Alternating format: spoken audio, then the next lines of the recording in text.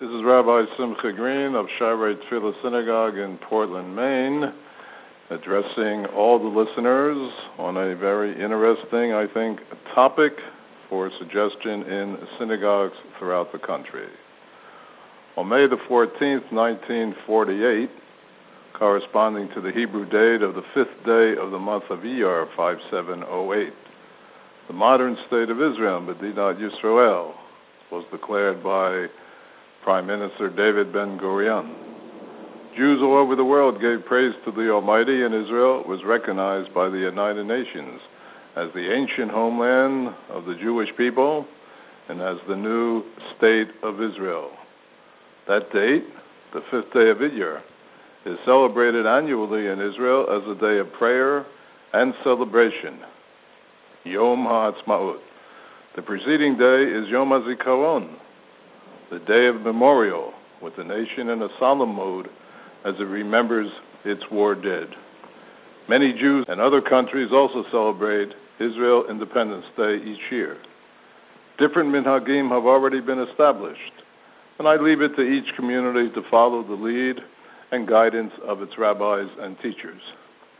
This year, the 5th of Iyar fell on a Shabbat, which raised several interesting questions of halakha among those who observe this date as a holiday. Look at most Jewish calendars and you'll see that 5 Iyar in this year, 5765, was actually observed on 3 Iyar, corresponding to Thursday, May the 12th. Obviously, this was a decision made by the chief rabbis of Israel, both Ashkenazic and Sephardic, in order to eliminate Chilel Shabbat in the observance of Independence Day. They chose to move the date 2 days in advance to Thursday, not on Friday, so that the full day could be observed with the proper celebration.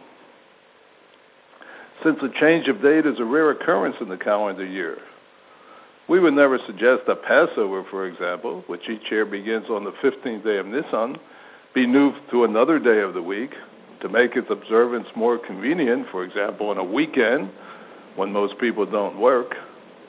This year, for example, when Pesach began Saturday evening, the fast of the firstborn, Tanos B'chorim, was moved ahead to Thursday. Some changes do occur, however. In some years, the fast day of Tisha B'Av, the 9th day of the Hebrew month of Av, is observed on the 10th of Av. This occurs when the 9th falls on Shabbat, the one day of the week when fasting is not permitted except for Yom Kippur. In that case, Sunday is observed as Tisha B'Av. Obviously, then, there are times when changes sanctioned by halakha occur even in our permanent calendar. The calendar is not the only aspect of Jewish life where we see changes suggested and then adopted by the community at large. As an example, let me cite the Siddur, wherein the Adon Olam has become accepted as the concluding page in many congregations, sung at the end of the service, especially on Shabbat morning. At times, Yigdal is recited, sometimes in place of Adon Olam, very often on Friday evening. Many a young Jewish child has received his introduction to the Bima by leading the Tzibor in those selections. The parents quail when the young child beams with joy. Yet anyone with a cursory knowledge of the Siddur knows that before the 11th century, the composition we call Adon Olam did not even exist. It was one of the many liturgical compositions written by Shlomo Ibn Gabriel describing Jewish life and belief. Have you ever considered what process was followed before it was decided to include the Adon Olam? Do you think a conference was called to consider? Was a vote taken? Were the pros and cons submitted?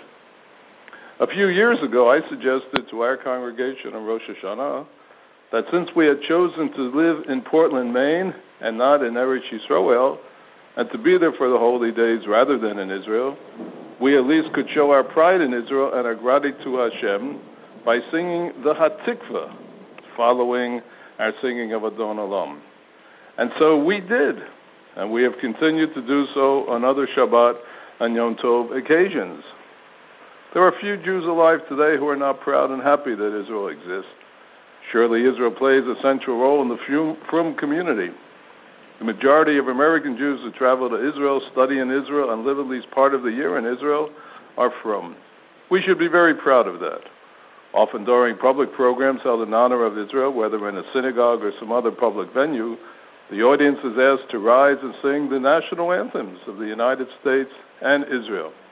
The Hatikvah, the national anthem of Israel, speaks, as do so many of the prayers in the Siddur, of the hope we Jews carried in our hearts for 2,000 years, that one day we would return to our homeland as a free people.